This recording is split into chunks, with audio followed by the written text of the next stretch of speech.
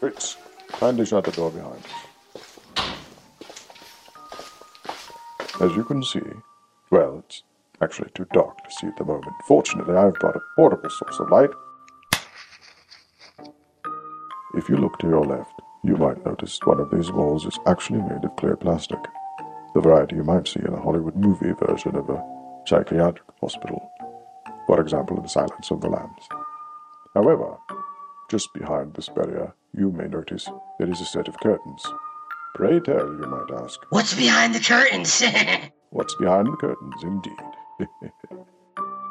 Does anyone want to know what's behind the curtains? Show of hands?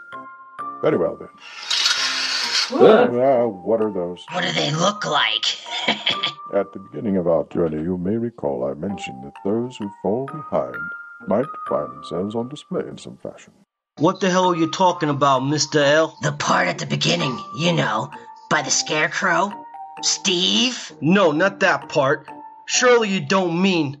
Don't I? He does. He does. But that's nothing more than a shelf full of dolls, isn't it? Is it? Ain't it? It ain't. I suggest we move on. Our presence is disturbing to them. They're just excited to see everyone.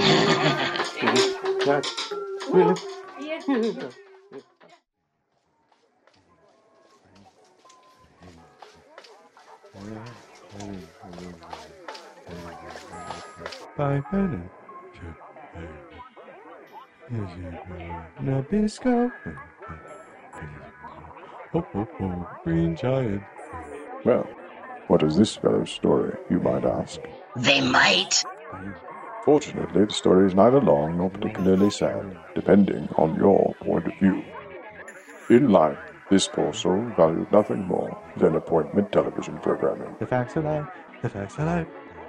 Night and day, he would watch television. Only 4 of 24 hours were set aside for sleep. And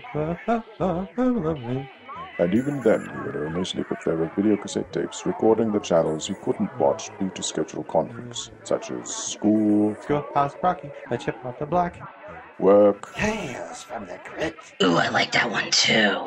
and various important anniversaries. This man couldn't bear the thought of missing out on any of the programs he enjoyed. Yeah, he's got FOMO like a mofo, bro. bound you, the quicker picker-upper. Alas, in his own personal purgatory, the programming is 95% commercials. Follow me if you would. I like commercials. Yay, capitalism.